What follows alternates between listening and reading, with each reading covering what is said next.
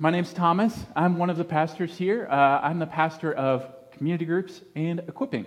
And so I spend a lot of my time working at Central Campus and coordinating some of the things that we do across all three campuses. But today I get the pleasure to proclaim some good news about Jesus to you. So if you brought your Bible, it would be a good time to flip open to the book of Isaiah, chapter 40. And I'm going to read to you verses 1 through 5 after I give some beginning thoughts.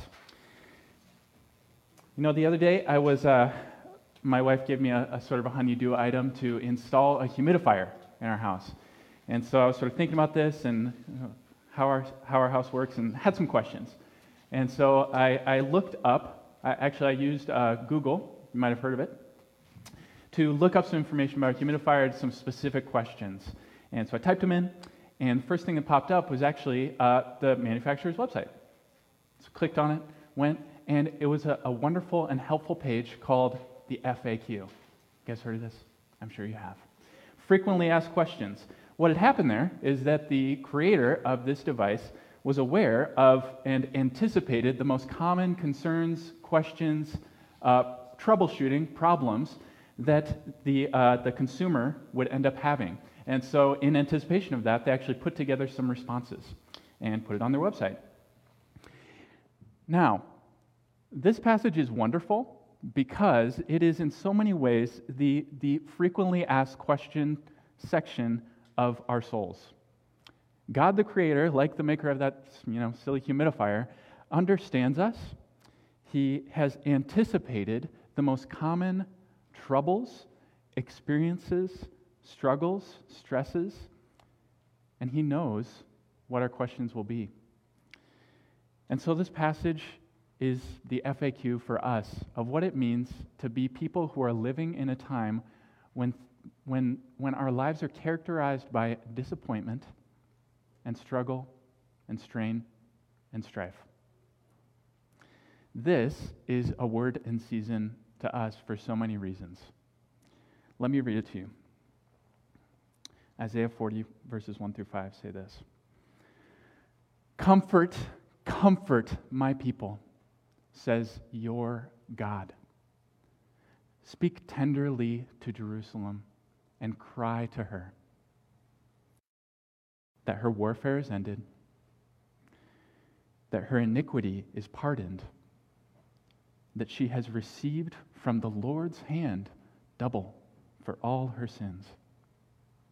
A voice cries, in the wilderness prepare the way of the Lord, make straight in the desert a highway for our God. Every valley shall be lifted up, and every mountain shall be made low. The uneven ground shall become level, and the rough places a plain. And the glory of the Lord shall be revealed, and all flesh shall see it together, for the mouth of the Lord has spoken. Let's first pray together. Heavenly Father, help us hear and understand. Help us see and perceive. Make our hearts responsive, our ears open, our vision focused. Make us a people who turn to you to be healed, comforted, saved. Teach us to look to you. Teach us today to listen to you. Help us to know how to embrace Advent, how to wait for you, how to look back at the first appearance of your glory in the person of Jesus, and how to look forward in eager expectation and in constant missed expectations to your next coming.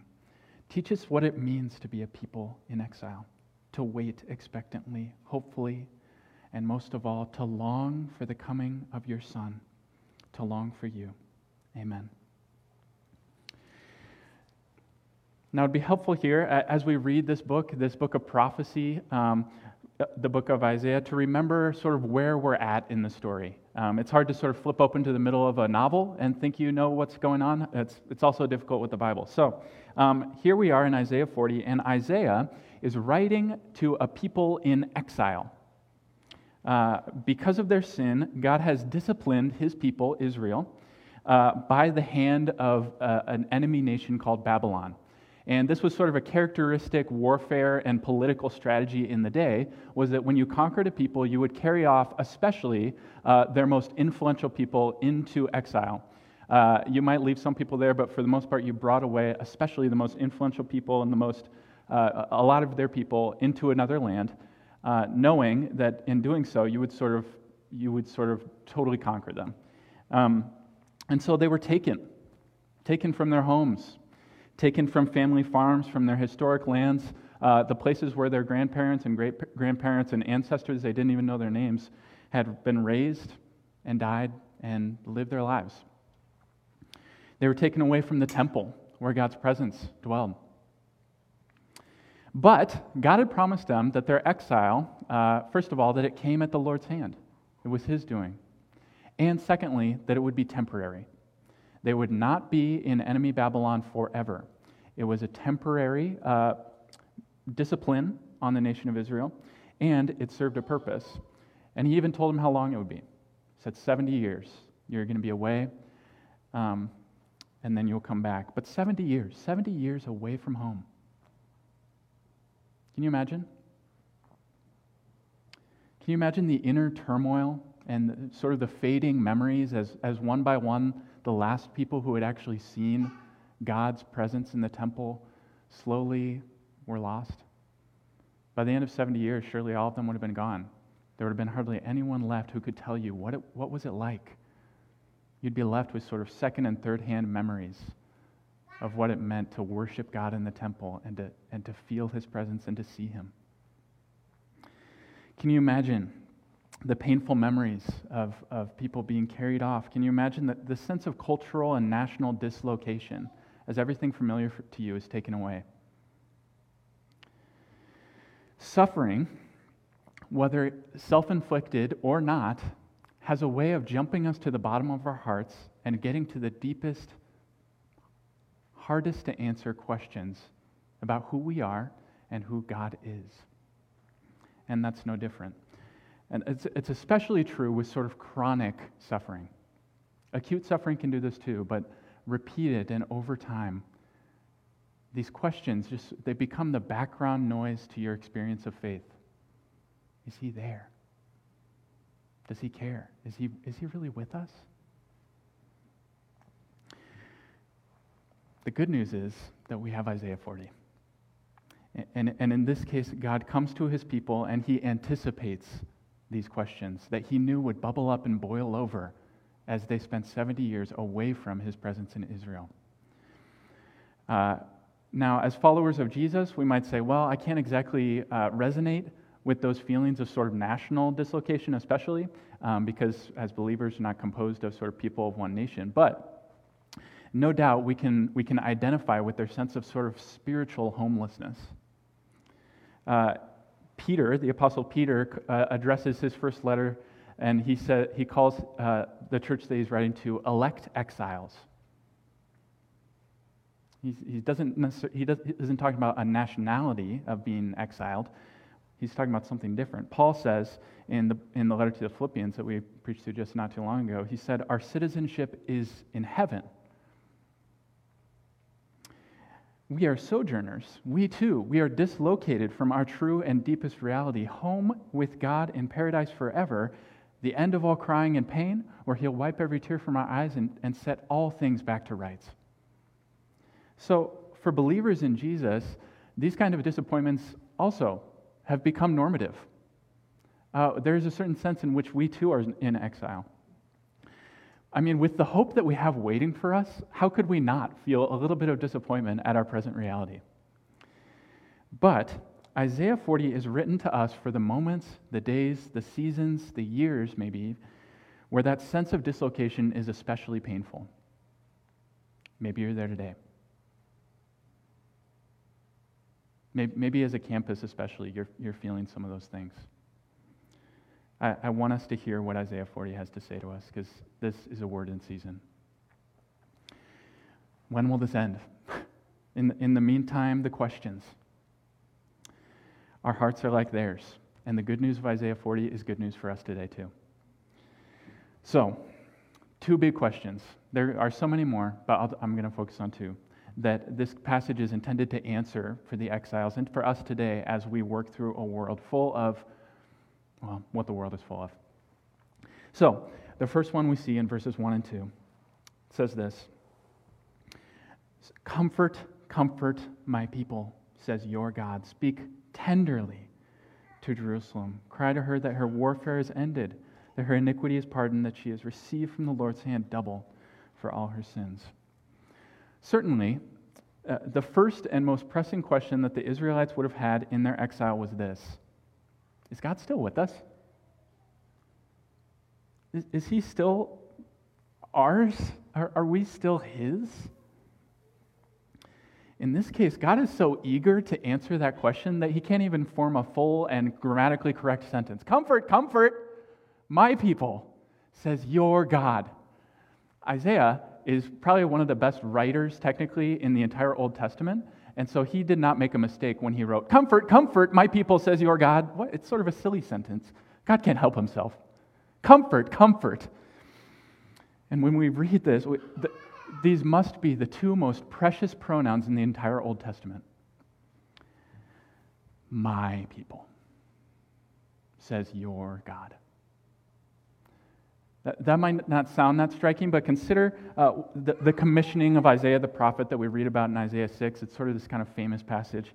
God says, "Who will go for us? Who should we send?" And Isaiah says, "I'll do it, I'll do it." And he says, "Great, you're going to go." And he says, "Go to this people." Oh, this people. Oof. Or it reminds me again of the story of the prodigal son. When the older son leaves the party, he won't go into the party, and the father comes out and he says, "Come on, my son is back. We got a party. Your brother is back." And he says, "This son of yours." Oof.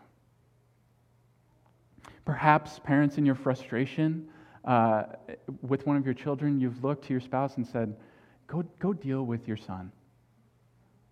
Oof. I've been there. That is not what this says. No. Sometimes I look at my little sons and I say, "That's my Jackie. That's my Silas. That's my boy." I look at my wife, "That's my Katie." You ever do that? And you're probably thinking, what a goofy smile you have on your face. And if that's how me, sort of a broken father, looks at my children, what do you think the goofy smile is that God gets on his face when he thinks of you? My people.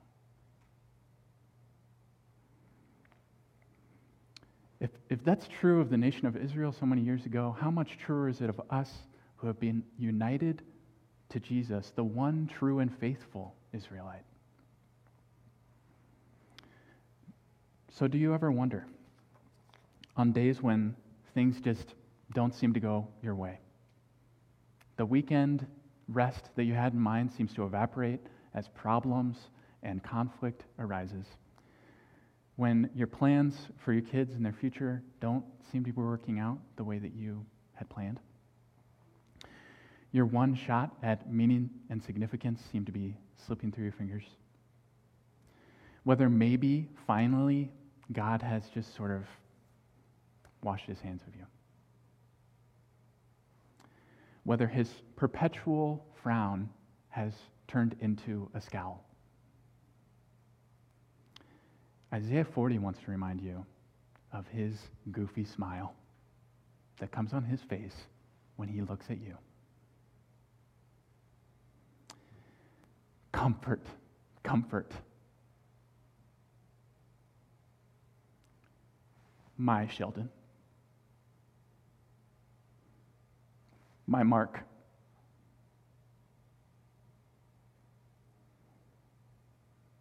My Chris.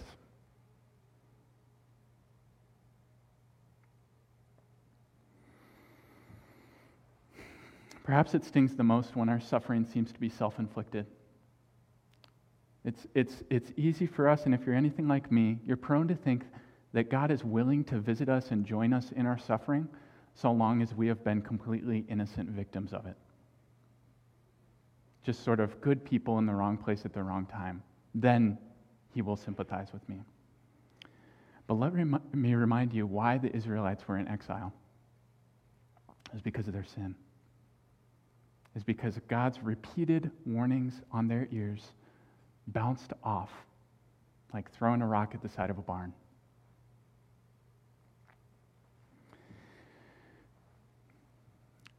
It is not the healthy that need a physician. It's us.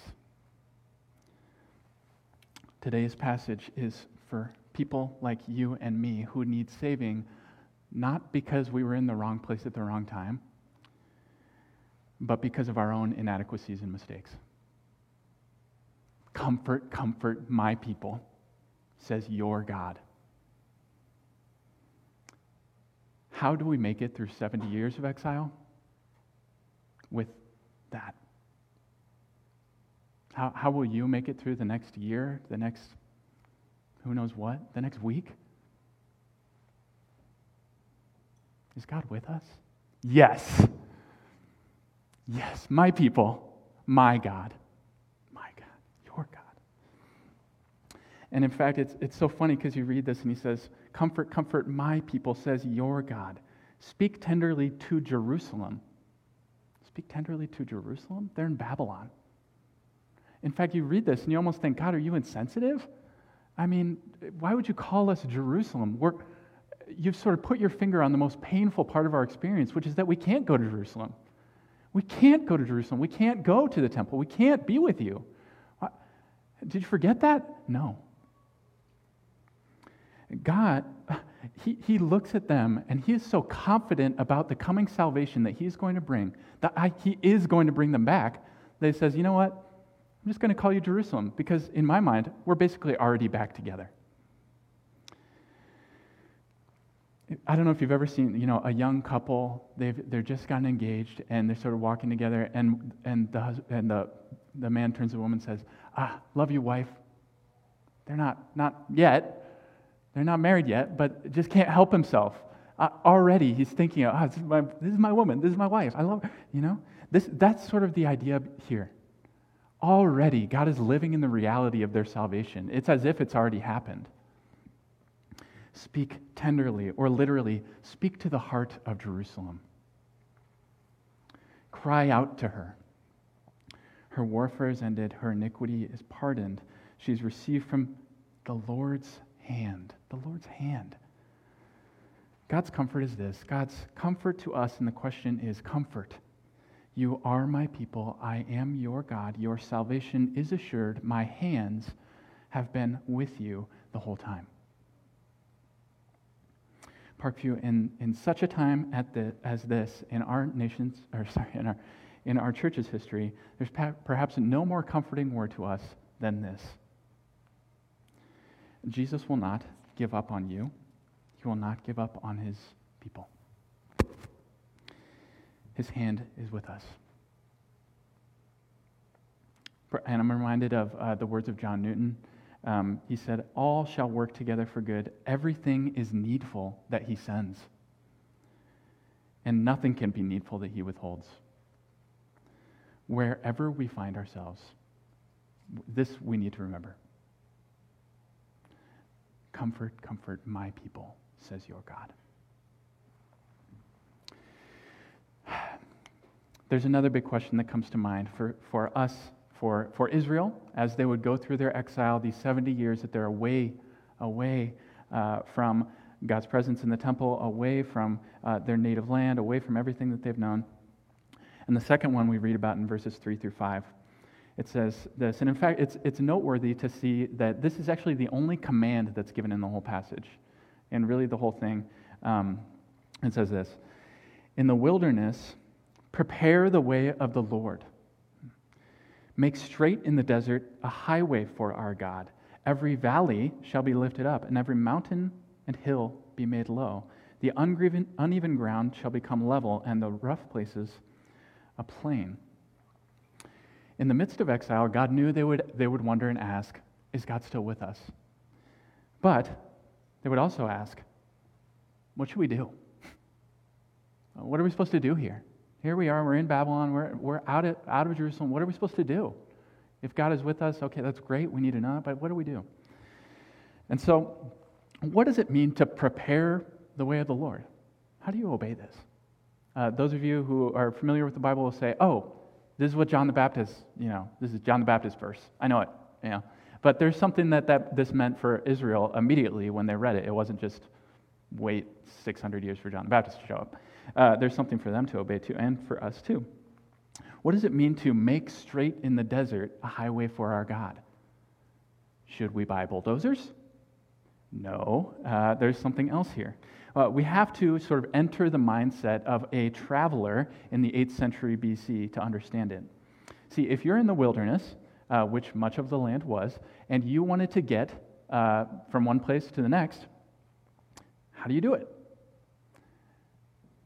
I came here today on 380. It's wonderful. There are no mountains on it. There are some hills, but they're not really that significant. And no rough places. That would be very dangerous.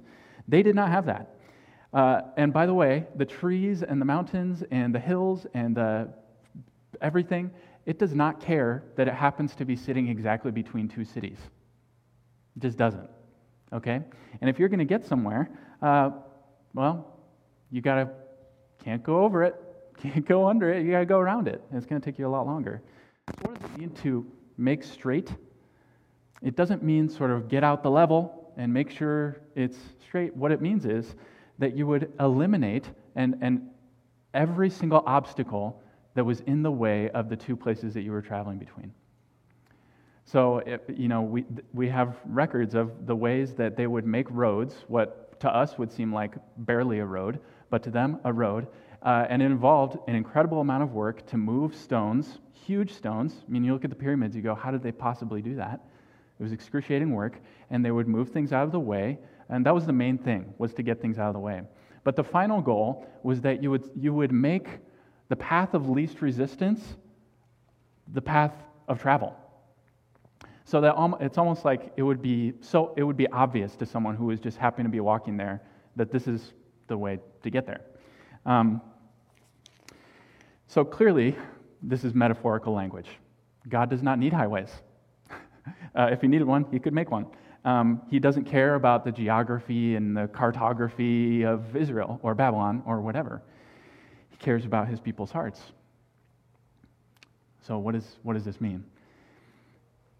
It means that he wants his people to call his people to eliminate any and every obstacle to the Lord having full dominion over their lives.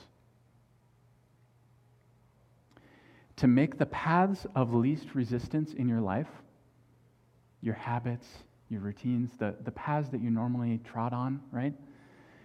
To make those align with the paths of righteousness. In this case, we get some extra insight as to how to understand these words to God's people because, like I mentioned, we have the last prophet of the Old Testament, John the Baptist. We happen to hear about him in Luke, but that's okay. And he would actually interpret the meaning of these words for the nation of Israel. And we read about that in Luke 3. It says this: all these people are coming out to be baptized by John. He said, therefore to the crowds that came out to be baptized by him, you brood of vipers, who warned you to flee from the wrath to come? Bear fruits in keeping with repentance, and do not begin to say to yourselves, we have Abraham as our father. Because I say to you, God is able from these stones to raise up children for Abraham. Even now the axe is laid to the root of the trees. Every tree, therefore, that does not bear good fruit is cut down and thrown into the fire. And the crowds asked him, and listen up, because here's our question, what then shall we do? And he answered them, whoever has 2 tunics should share with one who has none. Whoever has food is to do likewise. Tax collectors also came to be baptized by him, and they said, Teacher, what shall we do? And he said to them, collect no more than you're authorized to do. And soldiers also asked him, and we, what shall we do? And he said to them, do not extort money from anyone by threats or by false accusation, and be content with your wages. We could spend a lot of time talking about all of this, but what does it mean to make straight for the way of the Lord? There's at least 2 things we can learn, both from Isaiah 40 and from the way that John sort of interprets it for us today.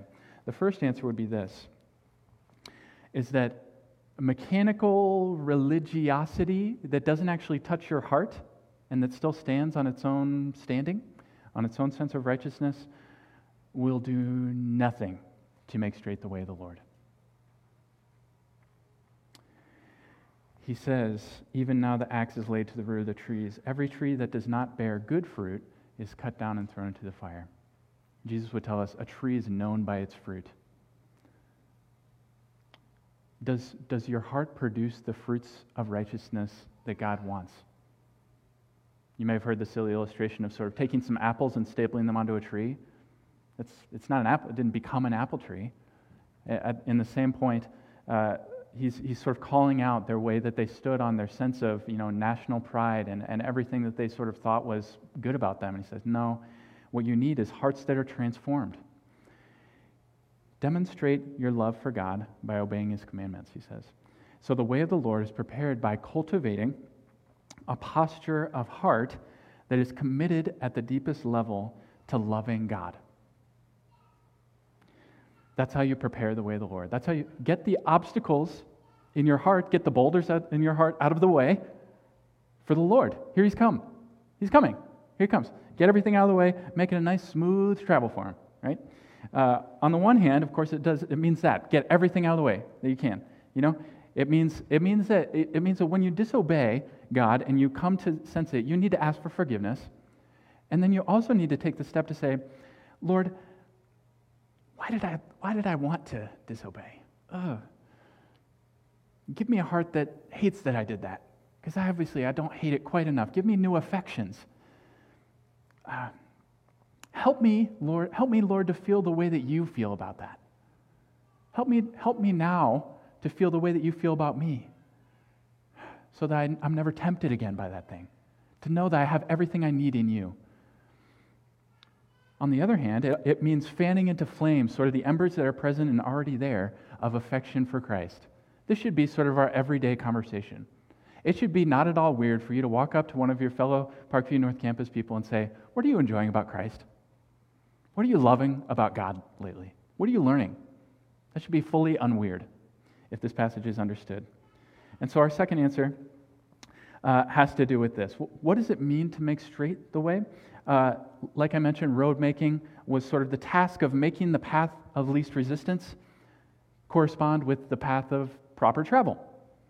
So that when you saw a mountain, you go around it. Okay, how are we to understand that spiritually? I sort of referred to it before, but it's something like this. Make the paths of least resistance in your life align with the paths of righteousness. The Israelites we see sort of tucking in for 70 years of exile and dislocation. How do you endure that faithfully? Sort of a one-time God experience will not carry you that far. You need a plan. You think. I don't know about you, but it's easy for me to spend weeks and weeks thinking about planning, my next vacation, or thinking about my finances, get everything in order. I sit down and very intentionally think through, what should I do? What should I do here? There? How should I do this? How should I spend my weekend? No one forces me to think about that. I'm just naturally, I would love to think about that. We need the same thing in our spiritual lives. Make a plan. We need to sort of do an audit of our lives. And I think this especially was helpful to me as I was preparing this. Is always my task to think about how do I need to apply this to myself and not be a hypocrite. And as COVID sort of and the pandemic stuff sort of started to kick in, it was simple to just, I don't know about you, but the first thing I did was, okay, so if I'm going to work from home, I guess I'll just pop down at the kitchen table. And just sort of, I didn't think it was going to be more than a couple weeks, right? And so I just sort of, okay, I'll just sit there. Eventually, finally, I was like, I guess I'll go in the office, or I guess I'll find, a different place to work. But just to say, it was so easy to just sort of fall into habits rather than intentionally sort of say, okay, well, let's think about what does a day look like. In the same way, we should be doing that with our spiritual lives. And I think, for me, it was like, okay, I'm a creature of habit, and probably you are too. Where am I reading my Bible in the morning? Where am I going to have my time of prayer? Where, I'm going to form these. You walk through the woods and you see the little ruts of dirt. No, right now you don't. But that's where the deer have been running, right? Every day they run there, and guess what? because they've run there every day, they run there every day because they begin to sort of form these paths. For me, when I was sort of doing this and thinking through, okay, what is it? The biggest factor for me was definitely technology. I know that if I get on my phone or my computer before I sit down to read my Bible, the Bible becomes incredibly boring. So I needed to change my path, and that meant putting my phone and my computer charger outside of my normal path of walking from bedroom to kitchen to where I read my Bible. That's sort of a silly example, but maybe it'll spark your imagination to just sort of think of what are the habits, what are sort of the hedges I put in my life so I form paths of righteousness. And I hope that gives sort of helpful fodder for you as you talk with others and sort of they give you more examples too. But let's make the path of least resistance the path of holiness. So, we conclude our passage like this. The glory of the Lord shall be revealed, and all flesh shall see it together, for the mouth of the Lord has spoken. So how do we do this? How do we endure? How do we persist during our time of exile? Of course, it's by pursuing holiness, like we just said, by preparing a way for the Lord, a highway in our hearts and in our lives and in our homes and in our churches, our church, that obliterates any obstructions and at the same time makes it easiest to walk in holiness, if that makes sense, the easiest path. So when we study prophecy, we often think of the prophet looking out perhaps into the future and seeing things that are going to happen. That's sort of the case with this passage. We often think of it, the prophet doesn't always necessarily know when is each event happening. We think of it like looking at a mountain range. If you go out to the Rockies and you just look to the west, right? You go out to Colorado, you look west, what do you see? Oh, you might see a dozen mountains. You say, wow, there's a dozen mountains right there. No. There's a mountain about a mile away, and then there's a mountain about 5 miles away, and then there's a mountain about 20 miles away. They look like they're right next to each other. And so you say, look, I see them. And that in some sense, that's how prophecy can sort of happen. Isaiah says, this is going to happen. That's going to happen. That's going to happen. And he may not be aware that one of them is happening in 40 years, and the next one's happening in 600, and the next one we don't even know yet. And that's the case here. Sort of have the first level of fulfillment, which is that Israel is going to return from exile. Comfort, comfort, Jerusalem, right? You're coming back. That happened, within his lifetime. Well, maybe not. But that happened very immediately. The second level of fulfillment was in John the Baptist, right? There's a reason we read in Luke 3, he comes, he quotes it, and we really see that John the Baptist is kind of the ultimate fulfillment of what he was talking about here. And his preparation for the glory of the Lord to be revealed. That is Jesus, the Son.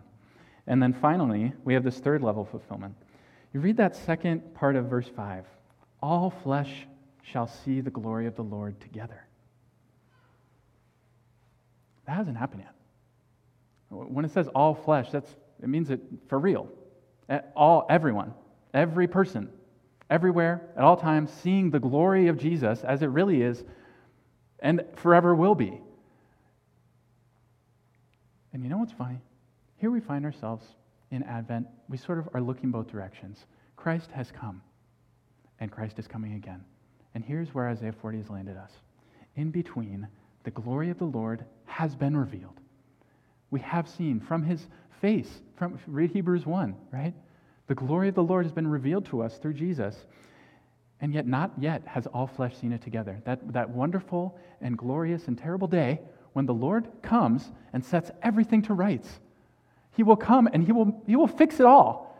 That is the exile that we feel, the exile that they felt then, and the exile that we feel now, and the things that we're wondering. Sometimes I'm just wondering, will we get through this year? Will we get through this week? Will we get through this decade? I don't know. Will I get through this life faithfully? I got to praise that's true. So too, we find ourselves in between, waiting, looking back and looking forward, hoping, longing, expectantly. We're here. Advent is this season of hopeful waiting, remembering the Lord's promises, remembering all that the Lord has done. A child will be born. His mission will begin. And one day, he will complete it. Salvation has been accomplished. And one day, our eyes will see salvation applied. Completely. This world will be transformed. So how do we endure? How do we endure? How can we face anything? With these questions in our mind and on our lips, by remembering that we belong to God. We are his people. He is our God. And by becoming a people prepared for that day, let's make straight the way of the Lord. The glory of the Lord has been revealed. The glory of the Lord will one day finally be revealed to everyone because the mouth of the Lord has spoken. Let's rejoice in that. Will you pray with me?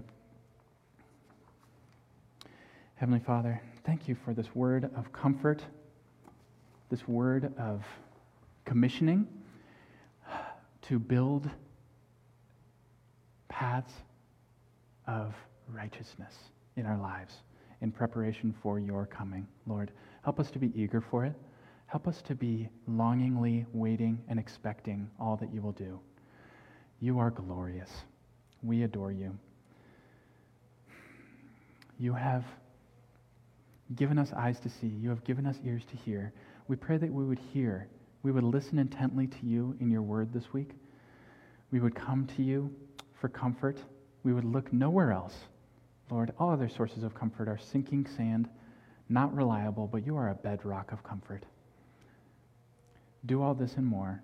Make us the people that we must be for your glory. Amen.